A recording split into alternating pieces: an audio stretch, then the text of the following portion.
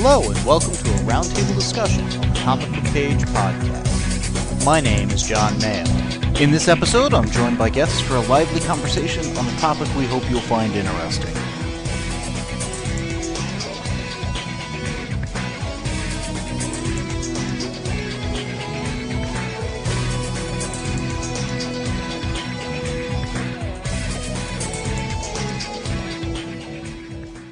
So we got a bunch of questions this time around. We figured we'd pull those out to a Friday episode, which is what we're here to do. So we got a bunch of questions from, I think 3 different listeners. Let's start with the ones from Super Flash Adam 1980. I don't remember what his real name is. I'm really bad with secret identities. Me too. Unless I know them, in which case I'm even worse. We'll call him Super Flash Adam. Yeah. All right. First one. Trying to be more active in the community, so I thought I'd give this a whirl. A couple of questions from me. Sorry, James. Maybe some for you in the future. I'll let you weigh in on these if you want to, though. That's cool. Question 1. I know it's been a while since Godzilla vs. MMPR came out, but I was wondering if you remember how you liked it. You got 2 to 3 issues of it. Didn't hold my interest. And I gotta say, that's a fair assessment. It was okay, but not great. The concept was solid, but the execution was just a little lacking. And the art on it was, I want to say it was Freddie Williams that was doing it, but I could be wrong on that. You know how Bart Sears, his art has kind of this overinflated aspect of the muscles and stuff like that? Yes, I know exactly what you're talking about. Take that, but don't limit it to the muscles. Oh, okay. It's almost an inflated, cartoony aspect to it. Oh, yeah, that doesn't sound good. It didn't work for me. It was not bad art, and it actually kind of fit the story to a degree. But it was not the same style I'm used to from the monthly Power Ranger book and stuff like that. And it was one of those, it didn't totally hold my interest throughout the whole thing. When did that come out? That's a great question. I want to say sometime last year. Last year, okay. All right. Right now, I don't think we have any Godzilla books out right now. I want to say there's one forthcoming soon. Didn't I just see a cover gimmick they were trying to do of, hey, yeah, pay so much and Godzilla will stomp your store? Or it'll stomp this store and we'll put your logo on it. Wow, you can see how much I paid attention to that. That's the exact promo they did for one of the Godzilla books 7 years ago, whenever it was. Right. There you go. It's coming. It's coming soon. I think. I could be wrong. Maybe I just daydreamed it and I was thinking of the old one. I don't know. I can't remember anything these days. I used to love Godzilla when I was a kid. I never really got into it.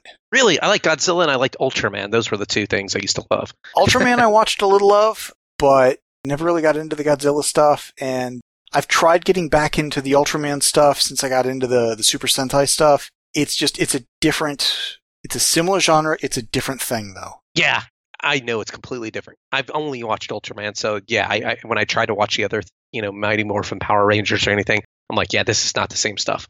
At some point, I gotta try getting you onto some of the Sentai stuff. Yeah. I can think of a season or 2 that might be good to go with. I think Gokaiger was a lot of fun, but also I think Lupin vs. Pat Ranger, which is kind of a cops versus robbers, and there's 2 competing teams of Super Sentai. That one's fun too. All right. Well, I might take you up on that. I might do it. So we'll have to see what we can do on that. All right. Question number 2. Tried reading the manga I recommended, Love After World Domination yet? I've watched 6 episodes of the anime already. It's pretty good. It's basically a rom-com with a coating of Super Sentai paint.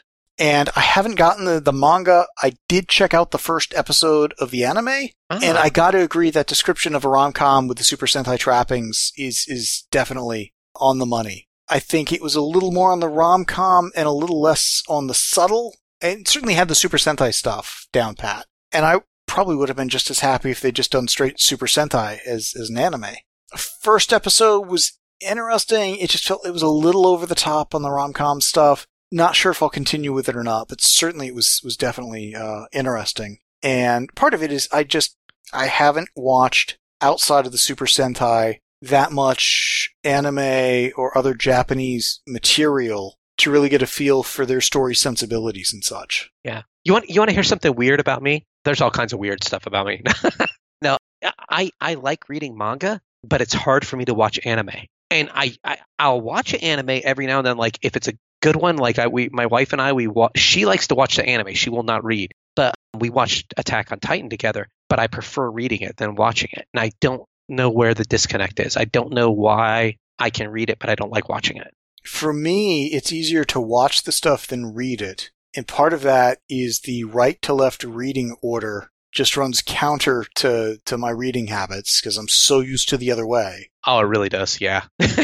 And I've watched a few things dubbed, but I prefer subbed because even though I don't really understand the words, I get the intonation, I get the intent of the delivery. Yeah, my wife and I, we like dubbed. I don't like the subbed. Yeah, dubbed is definitely the way to go. Again, for me, the subbed... Subbed is the way to go. I mix that up.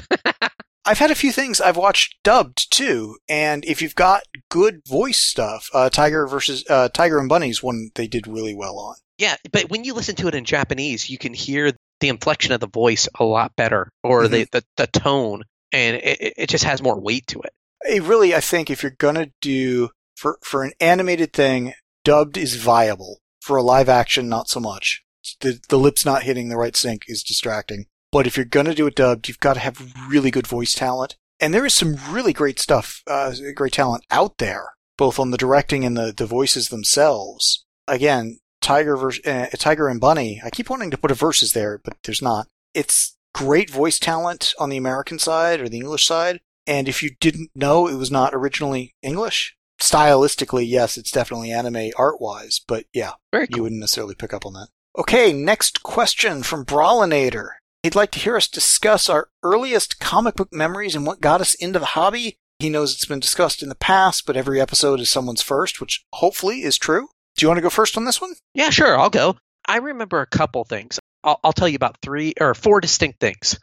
I remember when I was very young, I was probably in 2nd grade. I lived next door to a neighbor in 2nd grade, and I used to go over to his house, and we went to his garage one time, and his older brother had those really massive, you remember the Superman and Wonder Woman comics that were like magazine size from the 70s? I didn't know what those were. I just thought comic books were that big, but they were kind of like rat chewed and, destroyed. They were just not in good shape, but we were flipping through them until he came in and yelled at us and we left.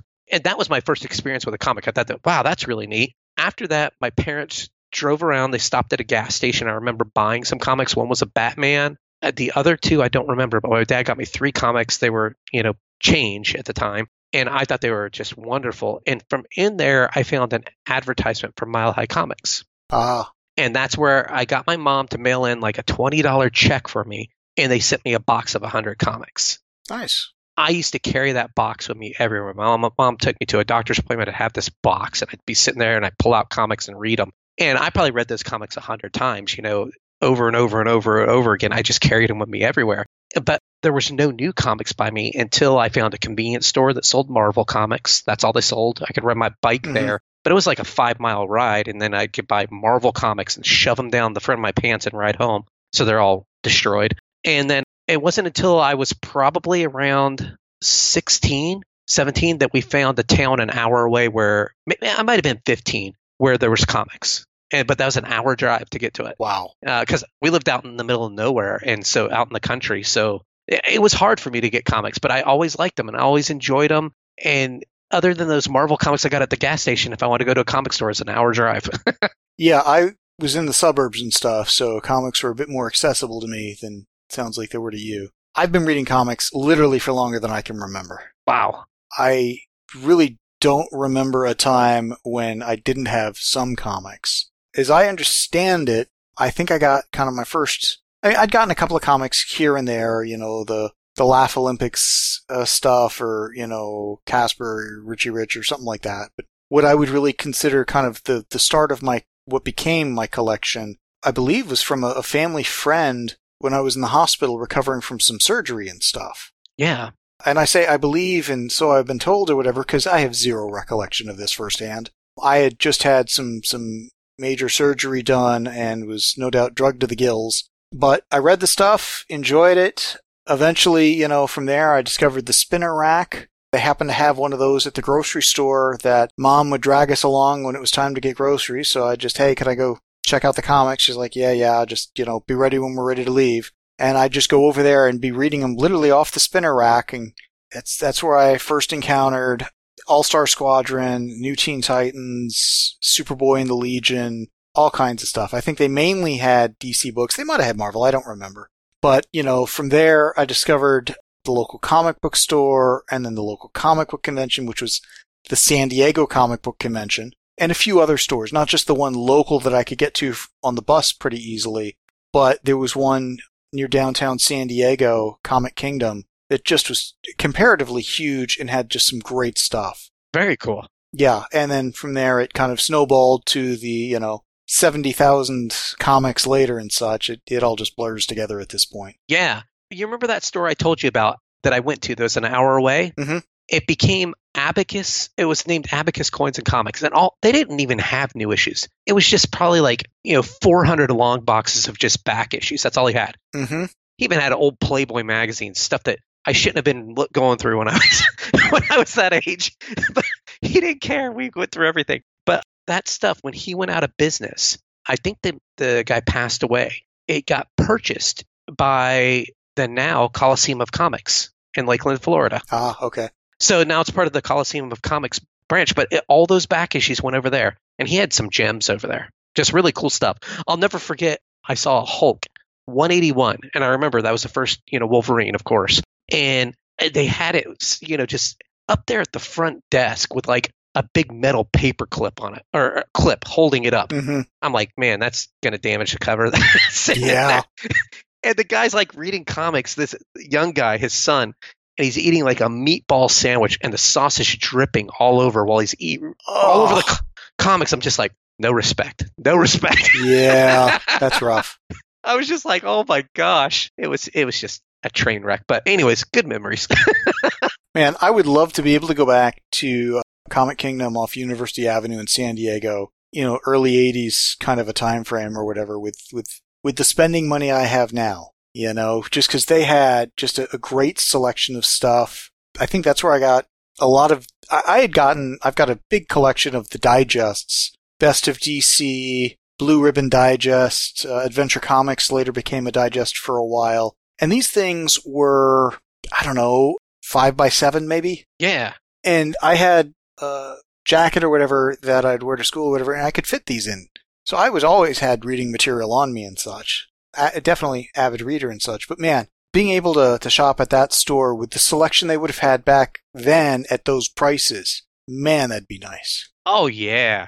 And with the knowledge of knowing which books to get, holy mackerel. Not even in terms Yeah. of that, but knowing that I could spend as much time as I wanted, not mom sitting in the car, looking at the watch, wondering when I'm done yet. Exactly. I mean, it's so cool. I remember thinking New Mutants, what a crummy book this was. And come to find out Deadpool, becomes, this is a must-have book. Only had to wait nearly 100 issues to get there, sure. Exactly. But it just kind of funny how that all plays out. Actually, I enjoyed New Mutants. That was not one I got on early, but actually, within the first 20 issues, I forget when. Yeah, I like the old mutants. Geriatric mutants. Yeah, the geriatrics. All right, from Dr. Mo. Yeah. His first question, how did you feel about Superman #1? Do you believe that utilizing Superman to kick off the Dawn of DC initiative was the right move? I don't know. In my opinion, by the way, I do know in my current stack, I got that John Kent #1 sitting there. I haven't read it yet. Mm-hmm. But everything it was the action, it was Superman, it was this John Kent book, kicked it all off. And I understand the philosophy behind it because Superman was the first superhero, and we're going to restart it. Boom. You use the first superhero that ever was to kick off the dawn of the DCU. But part of me wonders if a different character might have worked better or a different team of characters. Like if they're really going to this replacing the Justice League with the new Teen Titans. Yeah, the Titans. Maybe that should have been the book that kicked it off, or maybe a Batman type thing kick it off. Even though I think Batman's kind of get pushed away a little bit. I think the Titans might have been a better pick than Superman, but I don't know. Yeah, overall, I have mixed feelings on the whole Dawn of DC initiative. Okay. I mean, on the one hand, it is certainly needed. There is no question about that. I agree. And the approach of kind of, quote-unquote, fixing one character at a time, that's exactly what I suggested they do a number of times on the podcast in past years. Yeah. Just start somewhere, shore that up, get that rolling, move on to the next, rinse, repeat, which is exactly what they're doing this year with DC. Which is nice, yeah. There are aspects of Action Comics and Superman that I'm really liking. There are also a couple of questionable choices I mean, this many members of the super family, there's like 10 or something maybe? It's a little bit overwhelming. It dilutes the Superman brand, and this is kind of the sort of thing that exactly led to Crisis on Infinite Earths. Yeah.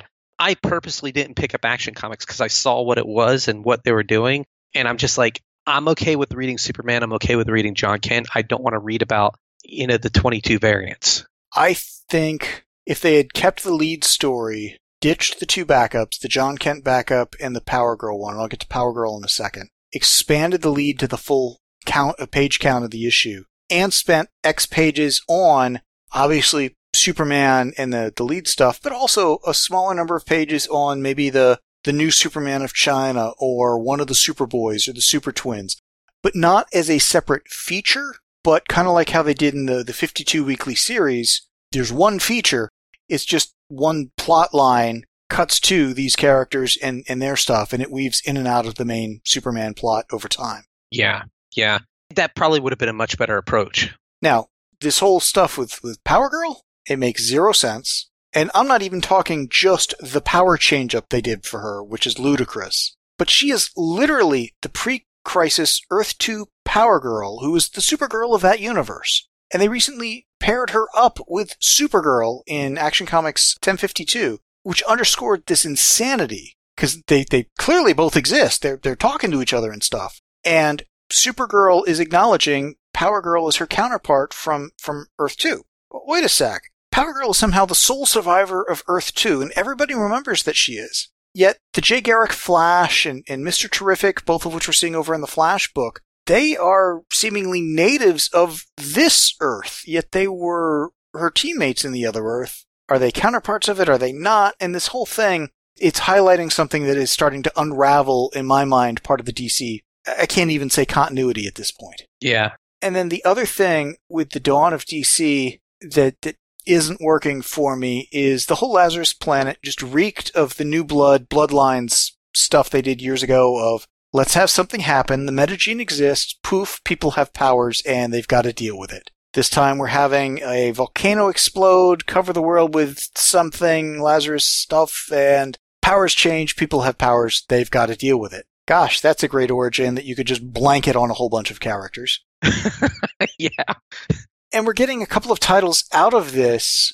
Vigil, Spirit World, City Boy. Brilliant title there. Yeah, City Boy. That looked horrible. None of those new titles really hold any interest for me at the moment. Vigil has potential, but again, the few pages they spent in Lazarus Planet to kick that off didn't. Yeah. So, do they need something like the Dawn of DC? Absolutely. Would I have called it the Dawn of DC? No, certainly not. I would have done a same initiative but not publicized it and just say, hey, we're retooling a few things where we've got a good jumping on point here, and next time we're going to have a good jumping on point there, and then have people look back a year later saying, wow, how did DC really turn things around so well? Yeah, by having these great jumping on points. Boom, boom, boom. Yeah, but now by making it seem like there's this overarching initiative to rebuild the entire universe, it underscores it's broken. Yep. They're trying to fix it. And let's face it, anytime you try to do sweeping changes on a number of titles, some are going to work, some are not. And that's exactly what's happening.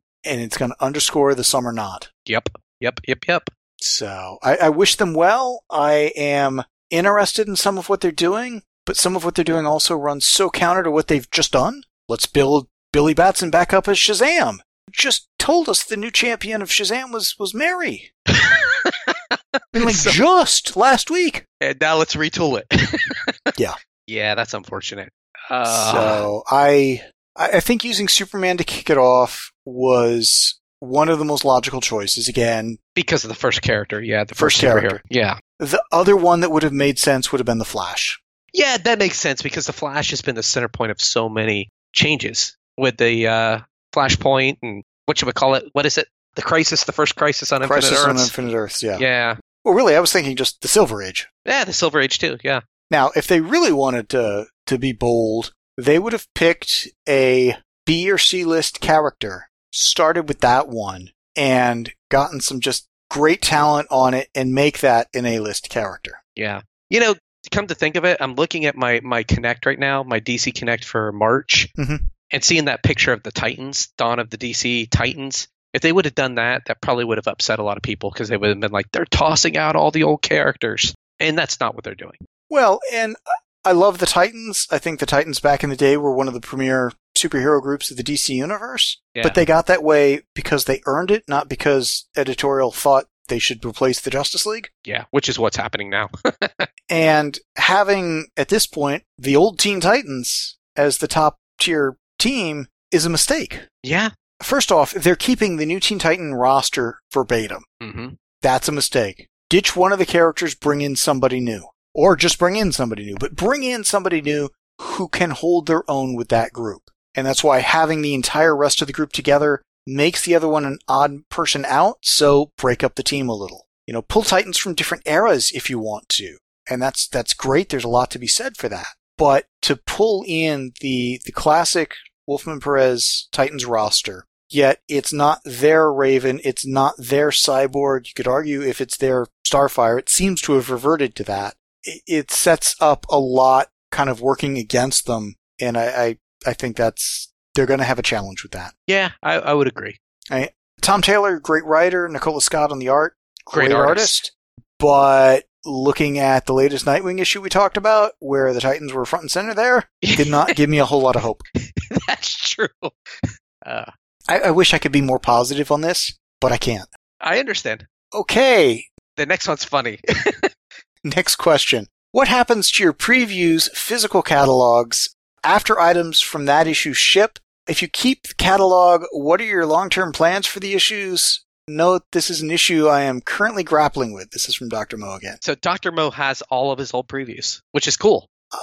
He has at least some of them. I don't know if he has all of them. I phrase it that way because I keep them. I have them. Oh, cool. I have all of them. Wow. Now, I don't mean I have necessarily from 1 to whatever number they're at on previews, because at one point I was shopping at a store that dealt with Capital City, so I was getting Advanced Comics versus Diamond previews. But I have those Advanced Comics, too. I have these going back decades. Holy mackerel. And when I say they stack up, they stack up. Wow. And at one point when I was crunching the numbers, I was thinking, it'd be interesting at some point to do a deep dive in the catalog to see, is there any relationship between, placement of the comic in the book, like is it a right page or left page, top of the page, first column, third column, front of the book, back of the book, or did it have an ad, did it not have an ad, or things like that to see if they had any measurable impact on sales. I'm no longer crunching the numbers, so the odds of me doing that diminishes quite a bit. But I don't think I'm just going to suddenly go dump these things. You want to hear what happened to mine? You probably just chuck them. Unceremoniously, they go in my recycle bin. They got to go somewhere. Yeah, at the end of the month, right when I get my new set, I toss them into my recycle bin along with some old newspapers and some cardboard boxes. I do not judge. I'm sorry for all of you out there that I've let down. They're not collectibles, generally speaking. No, they're cool when I see some old ones, but I'm like, I've been tossing them for so long, I'm like, I'm not going to start collecting them now. So it's been too many years of tossing them in the recycle bin. I am not saying I am collecting them. I am accumulating them. You're accumulating them. Yes. There's a difference. Yeah, that's a lot of stuff. They're hefty, too. They're big. They are. They fill up magazine boxes surprisingly quickly and heavily. Good Lord. I'm not saying do as I do. How many of those boxes do you think you have just of previews catalogs, the big one? Oh, geez. If you had to guess. Obviously, clearly over a dozen. I'm just trying to think of the ones that I know where are. I've got another closet that I've got a bunch in. I honestly couldn't even begin to guess. Wow. Enough that I could probably fill up a modest-sized closet in a standard bedroom kind of a thing easily. Wow. Impressive. And that's one per month. Well, I've been doing this for many, many years. Yes, you have. Yes, you have. I applaud you, sir. At some point, I'd love to have, granted, they'd need to be pretty hefty bookcases, but bookcases just to put them all up in. Wow. Because there have been a few times I've actually gone back. It's like, okay, how did they solicit this? And you have it. I've got it. Now, I'm a little lazy to go dig to the bottom of a stack of these magazine boxes because, again, these things are heavy. Now I feel bad about chucking mine in the recycle bin. I don't. They're catalogs. They're not collectibles. Yeah, very true. So, and then I think the big question Dr. Mo had, and it's not going to just one, but it's a topic in and of itself, multiple topics. Yes. Any initial thoughts about the additional DC and Marvel crossover events for the summer 2023 announced at Comics Pro? And he provided links and descriptions to all of them. And these are, lowercase events and such. Yeah, and thank you for the links, honestly, because I wouldn't have remembered them. Oh, yeah.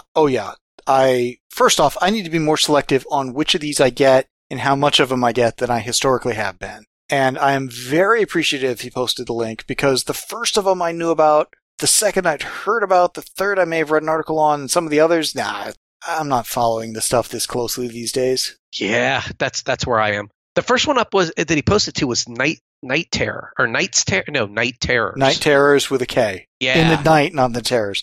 I think Night Terrors with a K on the terrors would have been more interesting, but that's just me. Yeah, it would have been. What do you think of this? I got horrible feelings of Nightmares with Tom King, but I know it's not the same thing. It's different. It's bringing the horror to DC. What do you think I think of this? I'm not interested in this. This is not what I want. This is not for me. Not only is it not for me, I think it's really not for me. It's true. It's like their worst terror, so everyone's deepest, darkest terror definitely doesn't sound like something you would enjoy. I don't know how much of the publishing line it's going to encroach on, but I'm hoping it's kind of, I don't say off to the side, but something where if it invades ongoing titles, it may be enough. That would be enough to push me off Detective and Batman.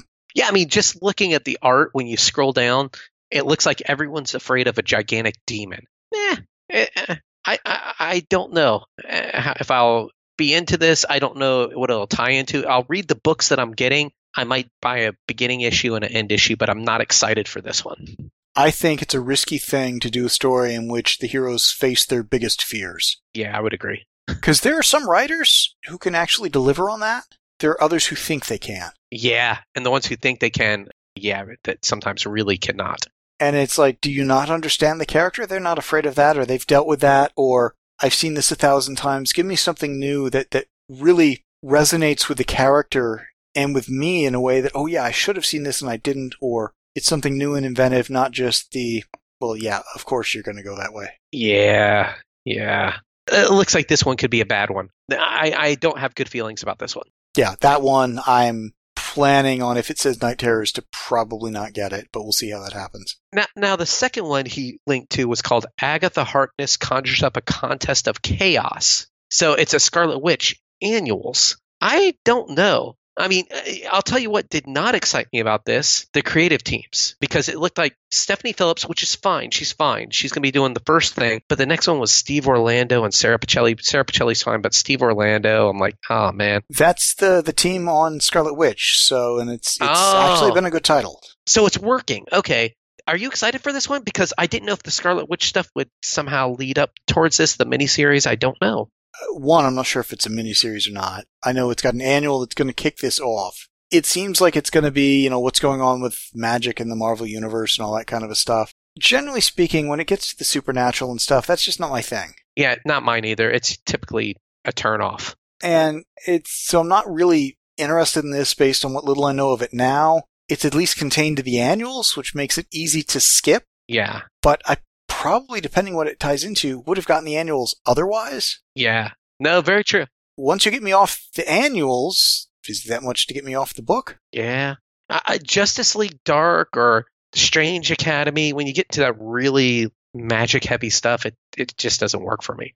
So this is one that I'm like, once again, not excited for at the moment. Yeah. Well, and I think that's part of why I am a more jaded reader today than I was a few years ago. Because when I was in the thick of the universe, is getting everything, I knew what was going on. I was immersed in it. And as I pulled back, I never got Strange Academy. I dropped Justice League Dark. Yep. Now there are parts of the universe I'm not aware of. I'm not immersed in. So I am less deep in that universe, less invested in that universe. And that's what leads to me getting fewer titles. And it's an escalating situation in either direction. No, it's very true because I didn't read Blade's vampire daughter. I can't remember what her name was. Bladette. I don't know. But if she becomes a central character, I'm not going to know who she is. I'm not going to care. Even though the book may be great, I'm on that path too because there's certain things I'm not getting and then it doesn't excite you and it just kind of perpetuates the cutting. Well, DC with Lazarus Planet. I read the one shot that gave me the intro to Vigil, Spirit World, and wherever they did City Boy. Yeah. And none of them made me think, wow, I should get that. Vigil has potential, but its intro was so vague and uninformative that I see what the characters look like. Yeah, that doesn't excite you. Not enough to get it off the bat, but I'll at least look at that solicit. Yeah. I've seen enough of Spirit World and City Boy to cross those off the list already. You're like, no thanks. So if you're going to do some world building, build a world I want to explore. Just that name City Boy just sounds horrible. It just sounds, something's wrong with that name. If he was a member of the Legion of Superheroes, maybe? Even that would feel a bit odd. That's weird. Yeah. Hey, but what do you think about the next one? Ultimate Invasion, that one, I mean, it's Hickman and Brian Hitch. Jonathan Hickman on the writing, Brian Hitch on the art. That's a solid creative team. Kind of going back to the Ultimate Universe, which was gone, but some time stuff maybe. This one excited me. This one I'm like, oh, that sounds good. This one I'm likely to pick up, both on the creative team, and I read, I think, all of the Ultimate stuff. Yep. Maybe not all of it, but probably all of it. I'm trying to think if there was any of the stuff at the end that would have been off the beaten path for me and just not to my liking, but I don't think so. I think I read all of I know I read the overwhelming majority, at least 80, 90, 95, 99%. I can't swear that I've read all of the Ultimate Universe, and I'm not certainly suggesting that all of it is worth reading either, just to be clear. But this one, again, some of the stuff they're playing with sounds interesting, and this one I'm excited about, or interested in at the very least. Yeah, and I would say this one sounds like it could be a real event, like something that branches into more books than just the title itself. And this is the first one that when I saw it announced, I saw the creative team and I saw this, I was like, all right, I'm on board. Yep, let's do this. I'm on board. Whether it goes big or not, it reminds me of all the incursions and stuff they were doing on Avengers for a while, and how none of that panned out either. Yeah, that's true. Very true. But again, Hickman is a solid writer. Hitch is a brilliant artist. It'll be a solid read, whether it builds into anything bigger or not. I don't care. Yeah, at least the main story should be really good. Yeah. Now, he also sent a link to a bunch of weird little events, or title events. I don't even know if you call it an event. Stories. Other arcs and stuff going out there. Yeah, and we can just breeze through these because Star Wars: The Hidden Empire event continues in 2023. I'm not getting any of the Star Wars stuff. Haven't been for years. Didn't know there was an event going on. Yeah. I'm out. The DC Lazarus Planet promises huge changes. You read that and you didn't care for it, and I skipped it. Yeah, I got all of the Lazarus Planet stuff that's been solicited so far, which was clearly very optimistic of me, but I'm trying to meet DC halfway. But if that's the best of what they got or where they want to go, that's not promising. Yeah. Now, Valiant's Book of the Shadows crossover, I think we're both out. It concludes in 2023. I think we're both out at Valiant, and Valiant's printing one book a month right now. I've generally been out of Valiant for years. Yeah. And part of it, before they just went down to a book a month, which is impossible. Well, let me rephrase it. I think you could do a shared universe title with a book a month, but that book would need to be 64 or preferably 80 pages and be all-encompassing of the universe in a way that kept people interested for all of that. Not just like the one little 20-page Exo-Man award that they're doing right now. Yeah. That seems like a slow death. Well, what drove me out of Valiant was when they would do a interesting run on Archer and Armstrong. Yep. And drop that, and maybe we'll get back to them or their brother, the Eternal Warrior, or their other brother, Time Walker, in a few years. But here's Quantum and Woody now. Yeah, or let's drop that and we'll finally get back to Harbinger that we dropped 2 years prior and pick it up where it left off. And you're like, I don't know what happened 2 years ago. I don't remember. Yeah, it was too slow. It was frustrating. Yeah, unfortunate. Now, the next one, the Superman family teams up for a bold new direction. And we kind of spoke on that earlier. The only one that I would say I'm not getting is the action. I'm not getting the anthology action, but I am picking up Superman, John Kent, and I plan on picking up is it Connor Kent one? He's got a Connor Kent Superboy Man of Tomorrow. Yeah, I'm going to be picking that up too. So those will be the three that I'm getting for sure. I really don't know that you need to have a Superman book, a John Kent who had been Superman, yeah, but is now, I guess, demoted to de facto Superboy, and an actual Superboy Man of Tomorrow. That's not confusing.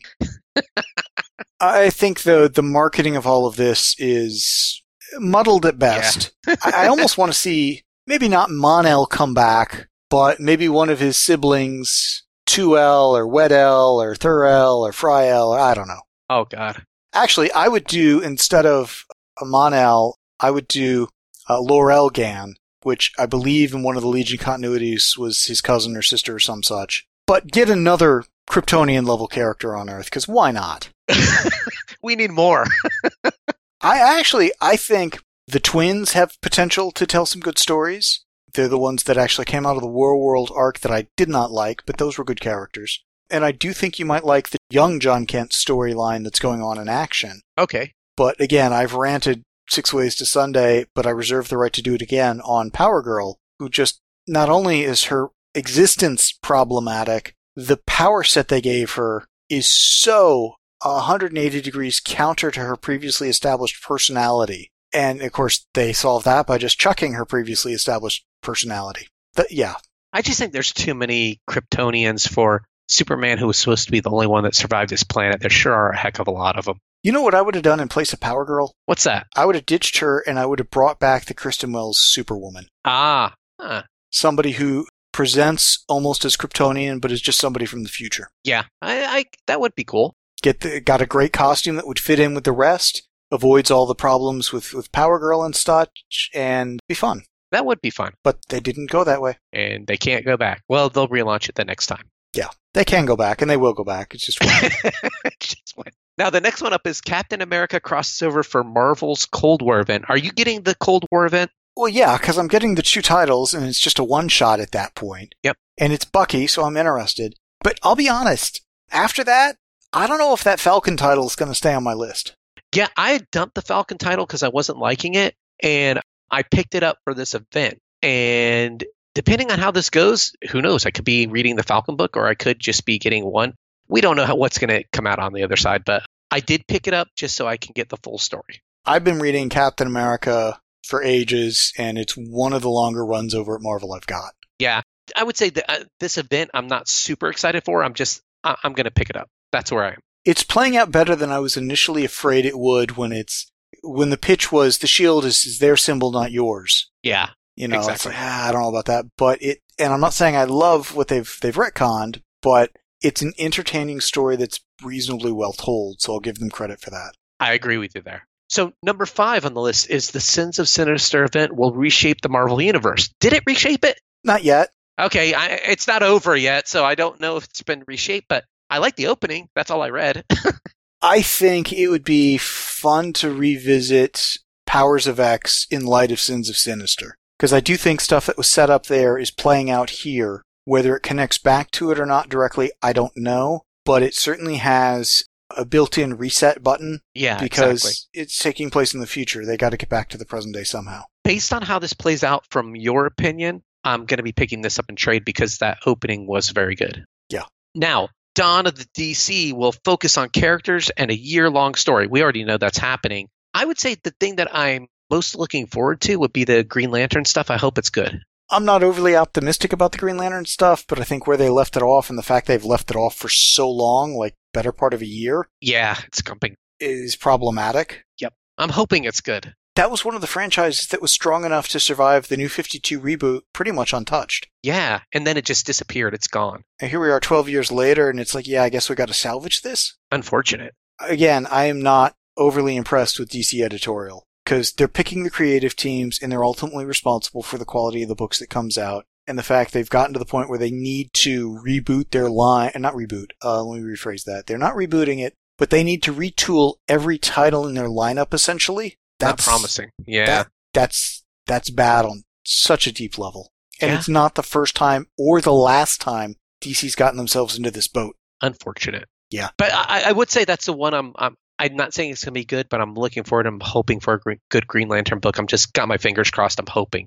I'm going to keep an eye on it. I'll probably get more of them than I should. I've already pre-ordered the Doom Patrol one, but we'll see how that goes for me. Yeah, I don't know how many of these I'm going to get, but I'm probably going to be a little optimistic on these, more so than I probably should be. Yeah. Now, how about number 3? Batman will presumably lead a mysterious night event. Well, we know about that. That's the That's Night Terrors. Night Terrors. Okay, so yeah, that's coming. I would say you're not excited for this, and I'm not looking forward to it either. At this point, that's something I will avoid. Yeah, I figured. Now, the next one is that for sure I will avoid this like the plague. And that is? Summer of Symbiotes stars Venom, Carnage, and the Red Goblin. I did not get the Red Goblin. I avoid the symbiote books. I hate those things. I want them gone. I want less. I don't hate them, but they certainly are overexposed in terms of the number of titles and such. They're not for me. I stopped getting Venom a while back, and with that getting cut, so went all of the Carnage and related books. Yeah, I would say when they first came out with Venom as a new character, that was interesting, that was new, and I liked it. Carnage is okay. We took a very dark turn on this thing. Okay, cool, we're going that way. Beyond that, I'm out. I can't stand it anymore. What made Venom interesting initially was he was a overpowered, almost anti-Spider-Man. Yep, exactly. So then to take him and say, well, we're going to turn him into an anti-hero of sorts, and now we're going to create, and I'm getting the timeline of this all muddled, of course, but Carnage of let's take a Venom and go really evil. Yeah. And it's like, and then we've got the offshoots or the children of, and some of those last, some of them don't. I don't need to keep track of this. No, they muddled the character so much that it took what was special and made it very not special. And it's almost something I avoid. I don't want to read anymore. I'm done with it. Until they get rid of all of the various symbiotes, it's almost like the Spider-Verse. I was going to say, I'm waiting for the edge of the Venomverse. Yeah, the edge of the Venomverse. We need it to be gone.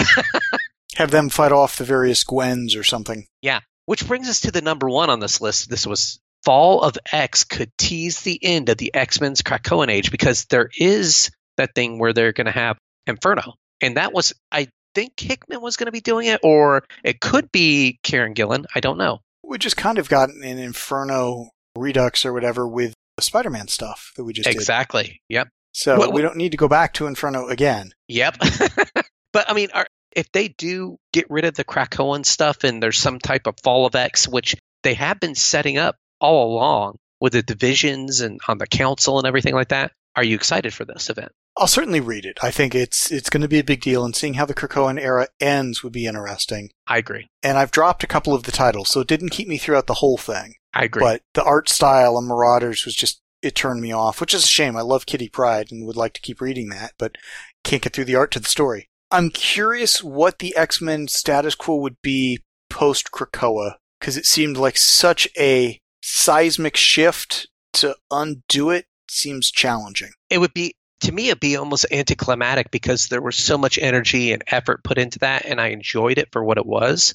They could get rid of the resurrection protocols without throwing Krakoa out the door, and almost give themselves a bearing for the repercussions in the future and stuff like that. I would rather see them do that than throw out the baby with the bathwater. So, but I'll tell you what, the two events that I would say I'm the most looking forward to would be the Fall of X type thing, that Inferno, and the Hickman one.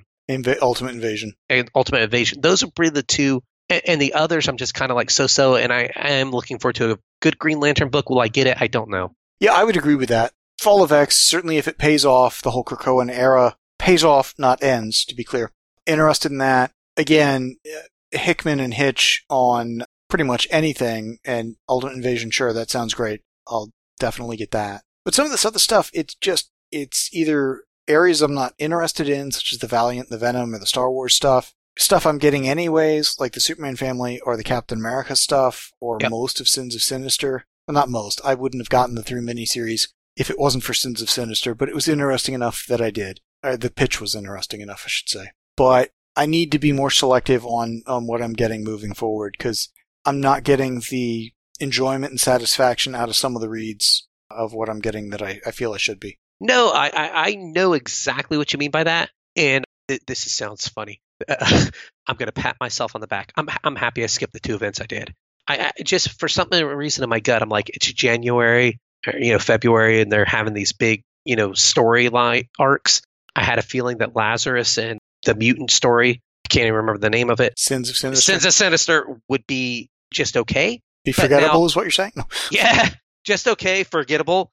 Like something not necessary. And if it turns out that Sins of Sinister I was wrong on, and you're like, man, this did change, I can always go and pick it up and trade and probably have a better reading experience at that point. Well, and that's where I think the publishers have put themselves into a bit of a bind, because for over a decade or so now, there's always been the, if it's good, I'll pick it up and trade. Yep. But now, if it's acceptable, I can read it digitally on DC Universe Ultra or the Marvel app. Got it. That's what I could do. That and save some money. So for the cost of gambling on, 2 issues a month? Yeah. You can go pick up either, service or whatever. And I can't see how that is financially beneficial to those companies whatsoever. Yeah. And the other thing with the day-and-date digital that we had talked about previously, when you had told me about how DC, that when they went to that, it changed the industry.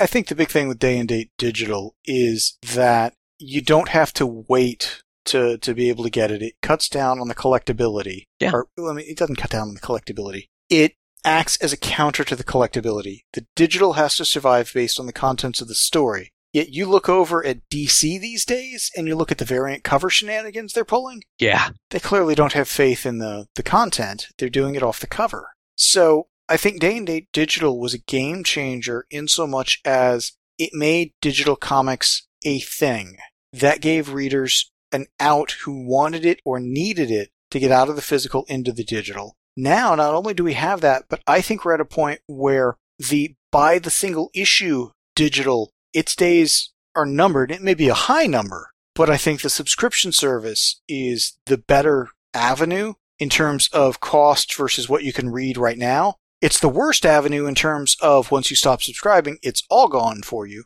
Yeah. But it's definitely changing the internal calculus some readers do in terms of what do they buy, what do they not buy. No, very true. I mean, on our Slack channel, it was Chris. I think it was Chris Myers who said that because he reads all digital. Mm-hmm. He retired. He got rid of all his comics, gave them to his kids, grandkids. I can't remember.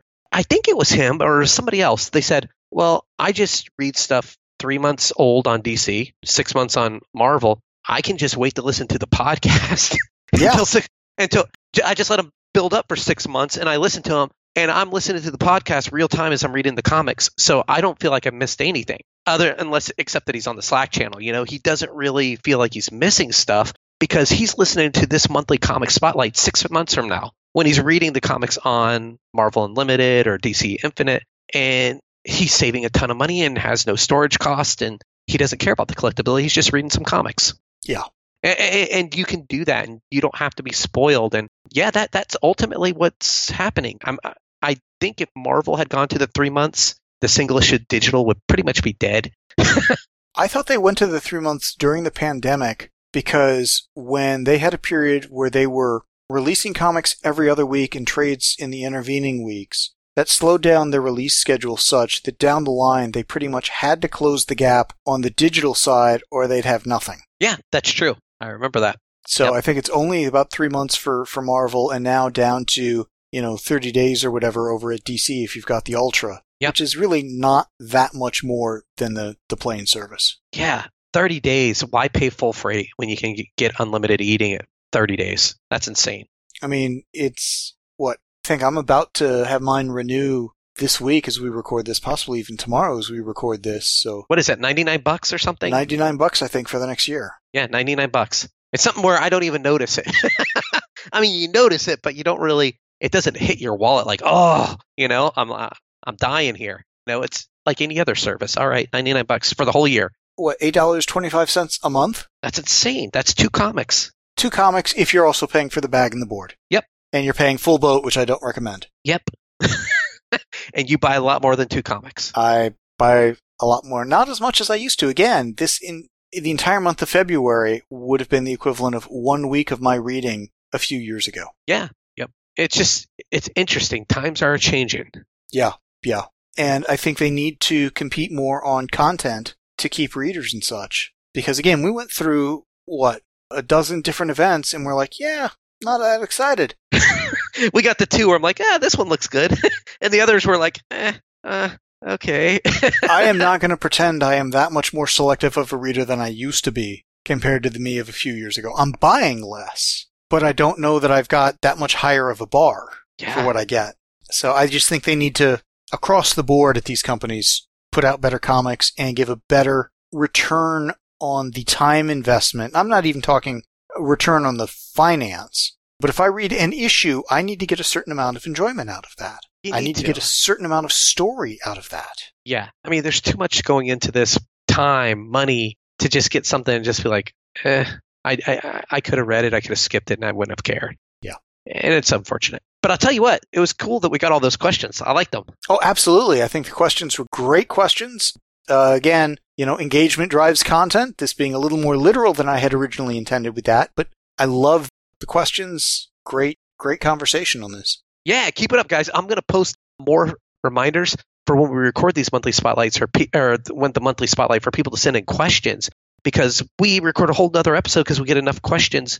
It's kind of cool. It gets us off onto these tangents that people like to hear about. Yeah, well, and we've got recordings coming up for Multiversity, the second 2/3 of that. We're going to be doing Quantum Age coming up as part of the Black Hammer stuff. We're going to do some early Warlord issues, probably just a handful of those. And then we're probably going to start diving into Astro City before too long. And so if you've got questions on those, you've got questions on what we're reading, either every month or just other general questions, put them out there. And then I also take questions for the Legion Spotlight. Yeah. And I may even get you reading a Mark Millar vampire book, depending on how it goes. Certainly a possibility. Anything else? No, that does it for me. Cool. The show notes and forum for this podcast can be found at www.comicbookpage.com under the podcast and forum sections of the website. Please email us at theguys@comicbookpage.com and let us know what you think of what was discussed in this episode. Thanks for listening.